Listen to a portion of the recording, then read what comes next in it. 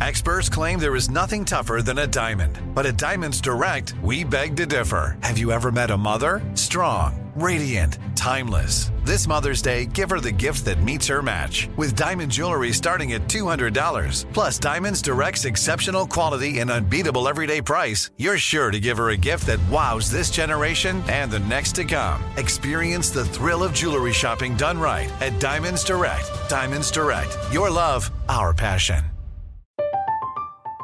I'm Katya Adler, host of The Global Story. Over the last 25 years, I've covered conflicts in the Middle East, political and economic crises in Europe, drug cartels in Mexico. Now I'm covering the stories behind the news all over the world in conversation with those who break it. Join me Monday to Friday to find out what's happening, why, and what it all means. Follow The Global Story from the BBC wherever you listen to podcasts. Enjoy all your favorite sports like never before at BetMGM. Signing up and playing is so easy. Simply sign up using code Buckeye and receive up to $1,500 back in bonus bets if you don't win your first bet. When you register with BetMGM, you can get instant access to a variety of parlay selection features, live betting options, and the best daily promotions in the business. And with BetMGM at your fingertips, every play and every game matter more than ever. Place your moneyline, prop, and parlay bets with the king of sportsbooks today. Sign up using code Buckeye and receive up to $1,500 back in bonus bets if you don't win your first bet. That's right, up to $1,500. Again, sign up using code Buckeye and receive up to $1,500 back in bonus bets if you don't win your first bet. BetMGM and GameSense remind you to play responsibly. 21 plus and present in Ohio. Subject to eligibility requirements. Rewards are non-withdrawable bonus bets that expire in 7 days. Gambling problem? Call 1-800-GAMBLER in partnership with MGM Northfield Park. That's 1-800-GAMBLER.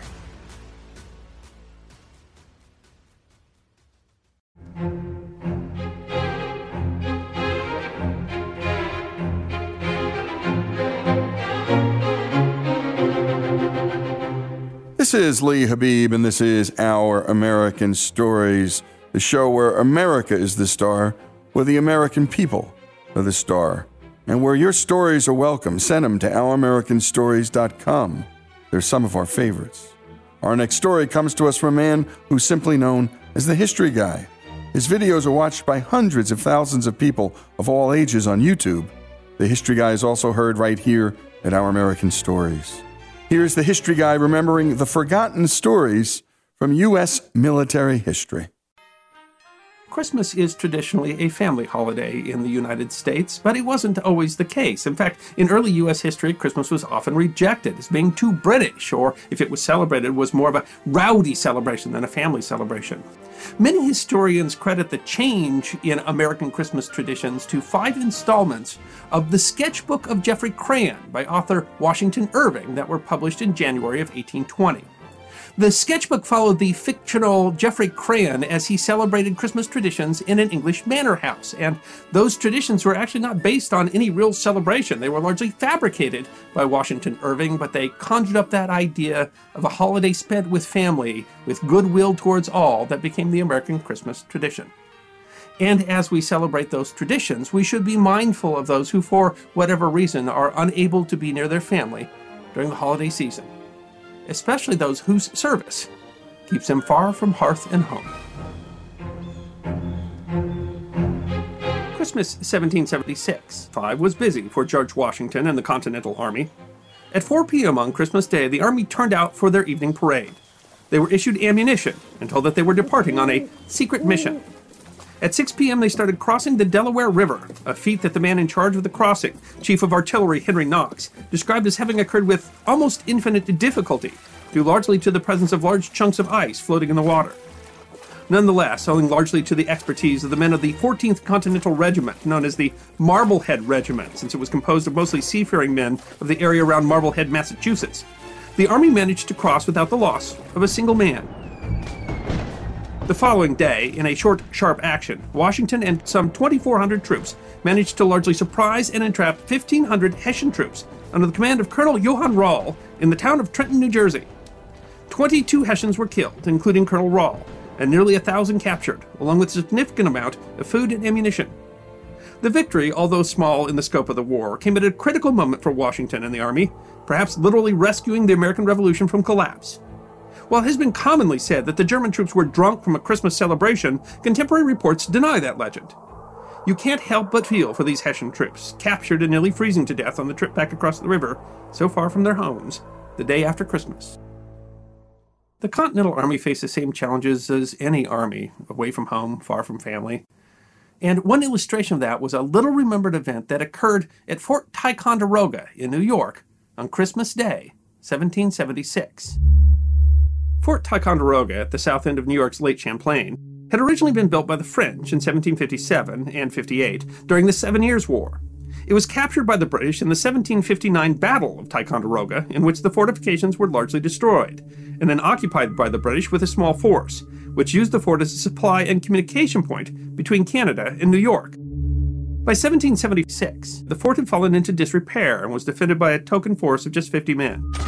Just a month after the first shots of the American Revolution at the battles of Lexington and Concord, colonial militia under Ethan Allen and Benedict Arnold surprised the tiny garrison of the fort, capturing it.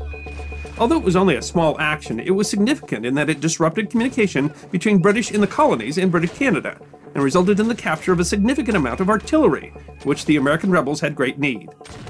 Using Fort Ticonderoga as the jumping-off point, the Americans had attempted to invade Quebec in 1776, an invasion that ended in failure. But the fighting season had ended before the British could attempt an assault on the fort. Christmas 1776 had American troops stationed at the fort and around Lake Champlain, preparing for the anticipated invasion of the area by the British in 1777. Regiments from around the colonies were stationed in the area. The colonies were a diverse lot, and there were quite a lot of cultural differences and animosities, in this case between New Englanders and troops from the South. Discipline can be a challenge for any army, especially in remote outposts, and perhaps more so in the Continental Army, which suffered from divided commands.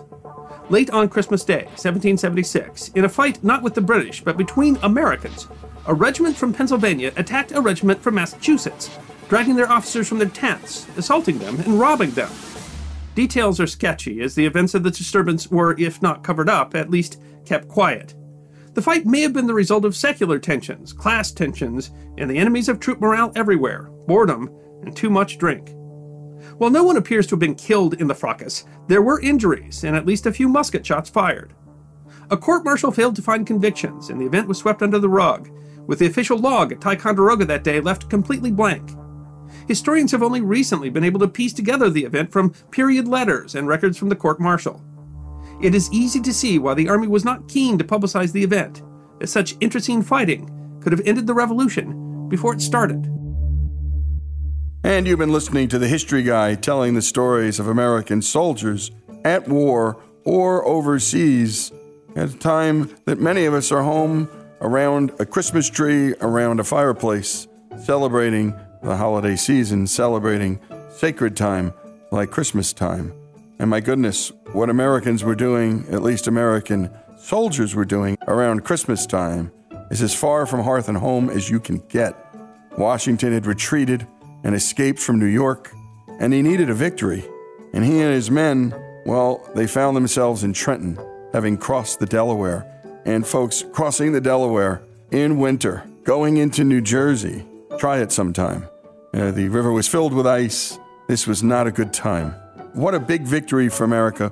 It changed the tide of the war, changed morale, changed recruiting, changed everything. More stories about U.S. military history, particularly around the holiday season, around Christmas time, continue here with the History Guy on Our American Stories.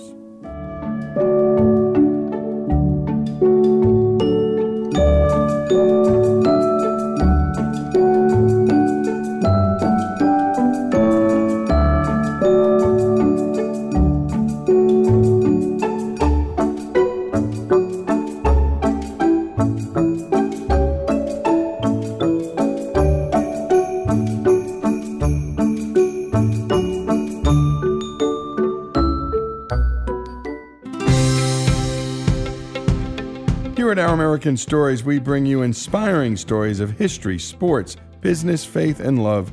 Stories from a great and beautiful country that need to be told. But we can't do it without you. Our stories are free to listen to, but they're not free to make. If you love our stories in America like we do, please go to OurAmericanStories.com and click the donate button. Give a little, give a lot. Help us keep the great American stories coming. That's OurAmericanStories.com. I'm Katya Adler, host of The Global Story. Over the last 25 years, I've covered conflicts in the Middle East, political and economic crises in Europe, drug cartels in Mexico. Now I'm covering the stories behind the news all over the world in conversation with those who break it. Join me Monday to Friday to find out what's happening, why, and what it all means. Follow The Global Story from the BBC wherever you listen to podcasts. Enjoy all your favorite sports like never before at BetMGM. Signing up and playing is so easy. Simply sign up using code Buckeye and receive up to $1,500 back in bonus bets if you don't win your first bet. When you register with BetMGM, you can get instant access to a variety of parlay selection features, live betting options, and the best daily promotions in the business. And with BetMGM at your fingertips, every play and every game matter more than ever. Place your moneyline, prop, and parlay bets with the king of sportsbooks today. Sign up using code Buckeye and receive up to $1,500 back in bonus bets if you don't win your first bet. That's right, up to $1,500. Again, sign up using code Buckeye and receive up to $1,500 back in bonus bets if you don't win your first bet. BetMGM and GameSense remind you to play responsibly. 21 plus and present in Ohio. Subject to eligibility requirements. Rewards are non-withdrawable bonus bets that expire in 7 days. Gambling problem? Call 1-800-GAMBLER in partnership with MGM Northfield Park. That's 1-800-GAMBLER. Xfinity has free premium networks for everyone this month, no matter what kind of entertainment you love. Addicted to true crime? Catch killer cases and more spine-tingling shows on A&E Crime Central. Crave adventure? Explore Asian action movies on Hi-YAH. Searching for something extreme? Check out skating, snowboarding, and more on Fuel TV Plus, the global home of action sports. And find crowd-pleasing bops on iHeartRadio's Hit Nation playlist. There's new free shows and movies to love every week. Say free this week in your Xfinity voice remote.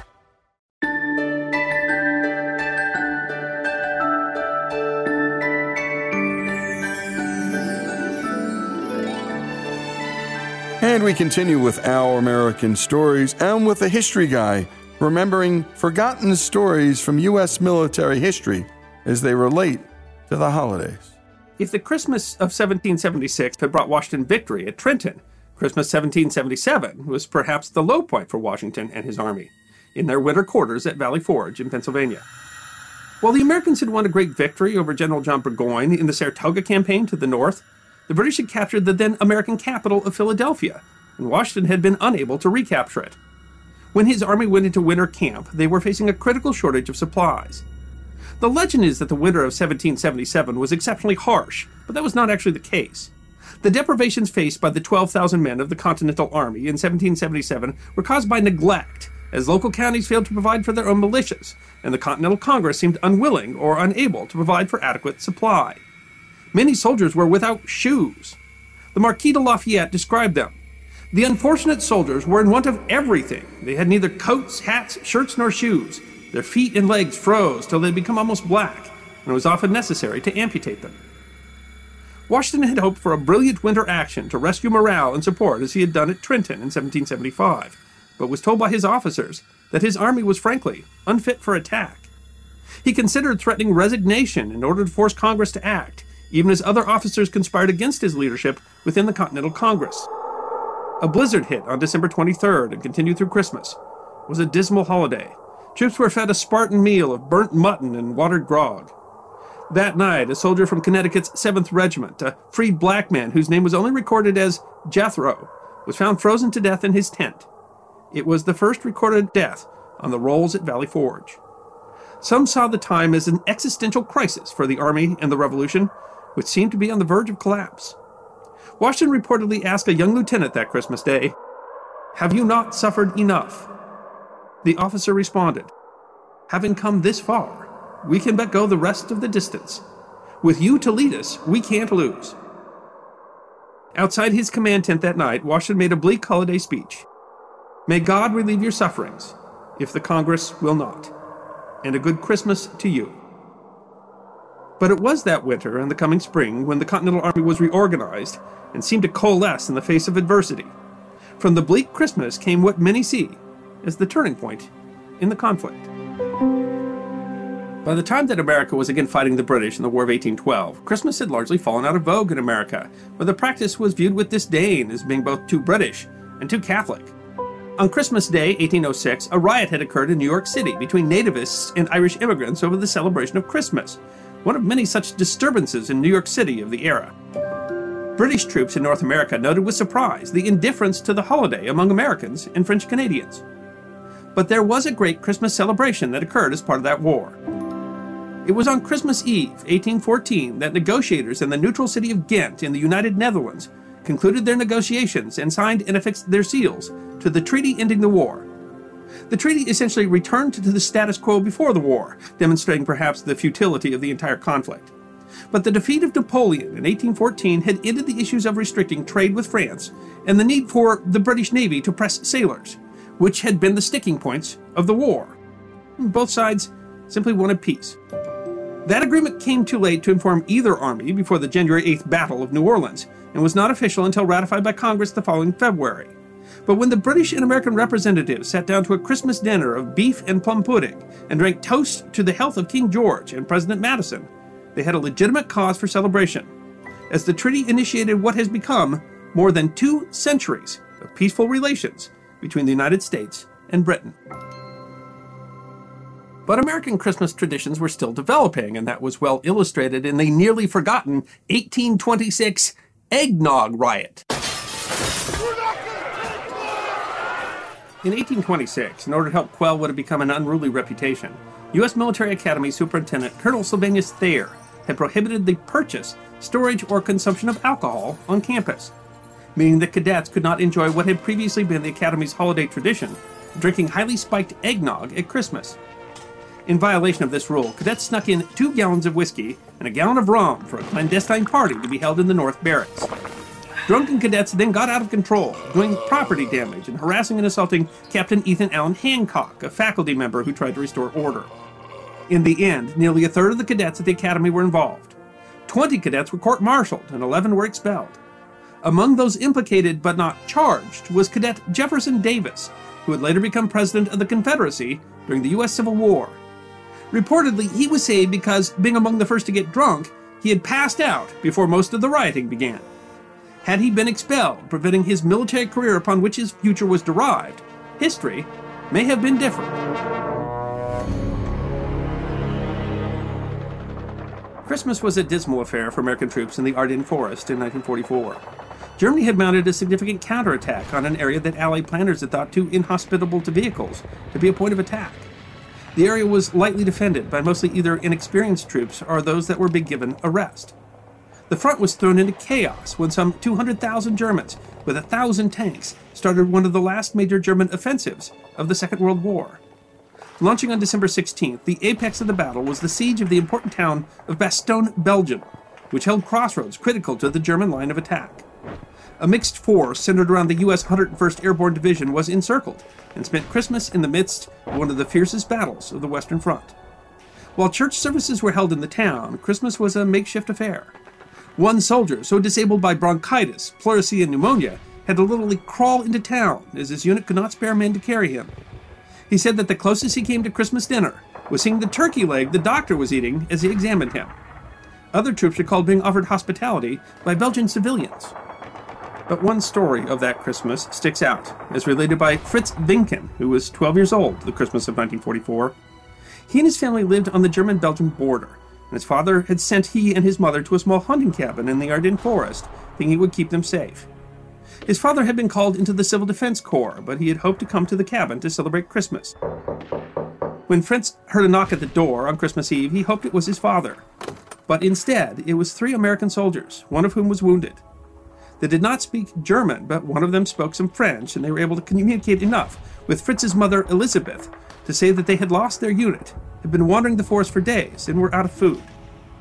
Knowing that helping the enemy could be punishable by death, she let them inside. She had a chicken and some potatoes with which to make Christmas dinner. Shortly thereafter, there was another knock on the door. When Elizabeth answered, she found 4 German soldiers. Knowing the volatility of the situation, she told them they could come in only if they accepted her other guests.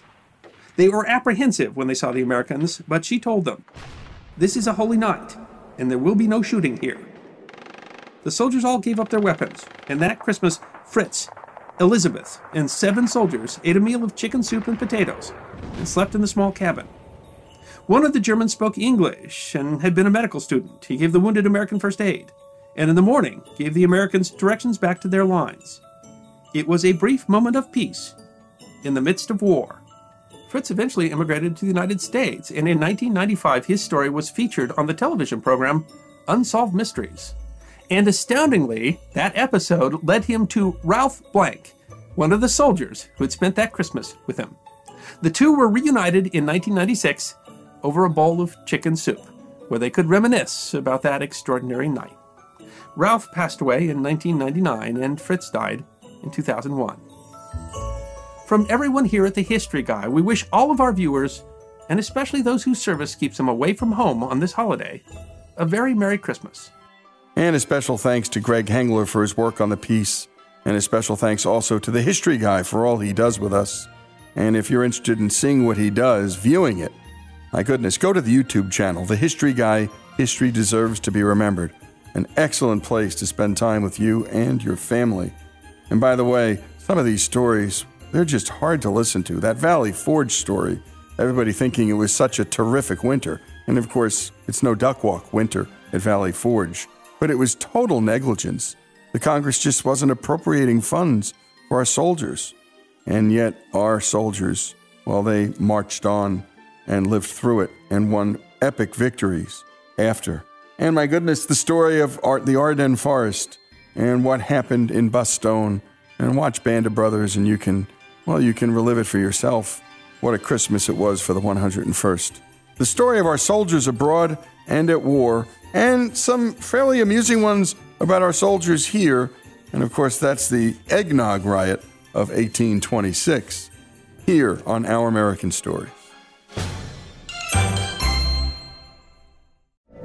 From BBC Radio 4, Britain's biggest paranormal podcast is going on a road trip.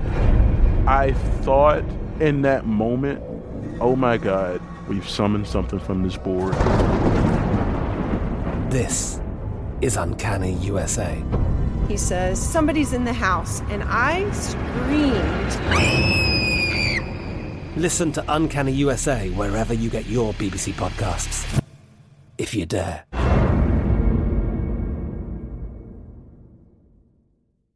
Xfinity has free premium networks for everyone this month, no matter what kind of entertainment you love. Addicted to true crime? Catch killer cases and more spine-tingling shows on A&E Crime Central. Crave adventure? Explore Asian action movies on Hi-YAH. Searching for something extreme? Check out skating, snowboarding, and more on Fuel TV Plus, the global home of action sports. And find crowd-pleasing bops on iHeartRadio's Hit Nation playlist. There's new free shows and movies to love every week. Say free this week in your Xfinity voice remote.